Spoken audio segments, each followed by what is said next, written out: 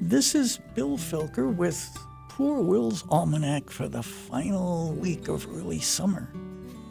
It's the final week of the hummingbird moon and the first week of the sun in Cancer, and it's actually the day of summer solstice.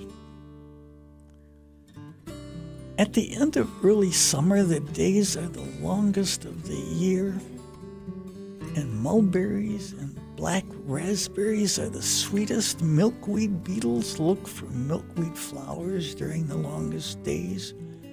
Giant cecropia moths emerge, and the first monarch butterflies eat your carrot tops. Damselflies and daddy longlegs are everywhere when black raspberries come in. Mosquitoes and chiggers and ticks have reached their summer strength. Giant black cricket hunters hunt the crickets in the garden.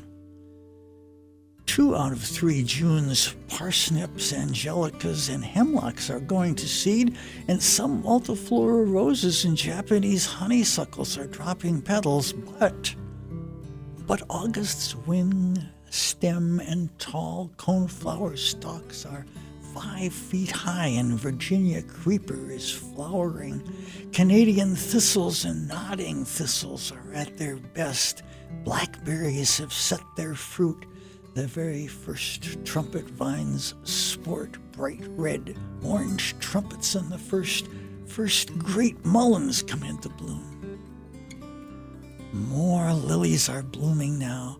First the orange and then the pink, yellow primroses, foxglove, pink and yellow echinacea, late daisies, purple spiderwort, and speedwell all shine in the garden. All across the nation's midsection there are hedges of white elderberry flowers, roadsides of violet crown vetch, and great, great fields of gold and green wheat.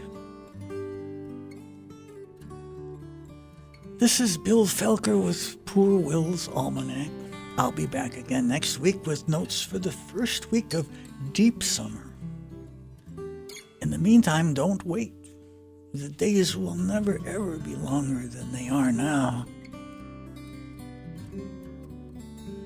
Poor Will's Almanack for 2022, which contains over 50 of the radio segments heard on WISO through the years, is now available on Amazon or from www.poorwillsalmanac.com. That's almanac with a K. Bill Felker contributes to newspapers nationwide, including the Yellow Springs News. Bill resides in Yellow Springs. Poor Will's Almanack is also available as a podcast at wyso.org. Poor Will's Almanack is presented by Five Rivers Metro Parks, fostering physical and mental health through outdoor activities.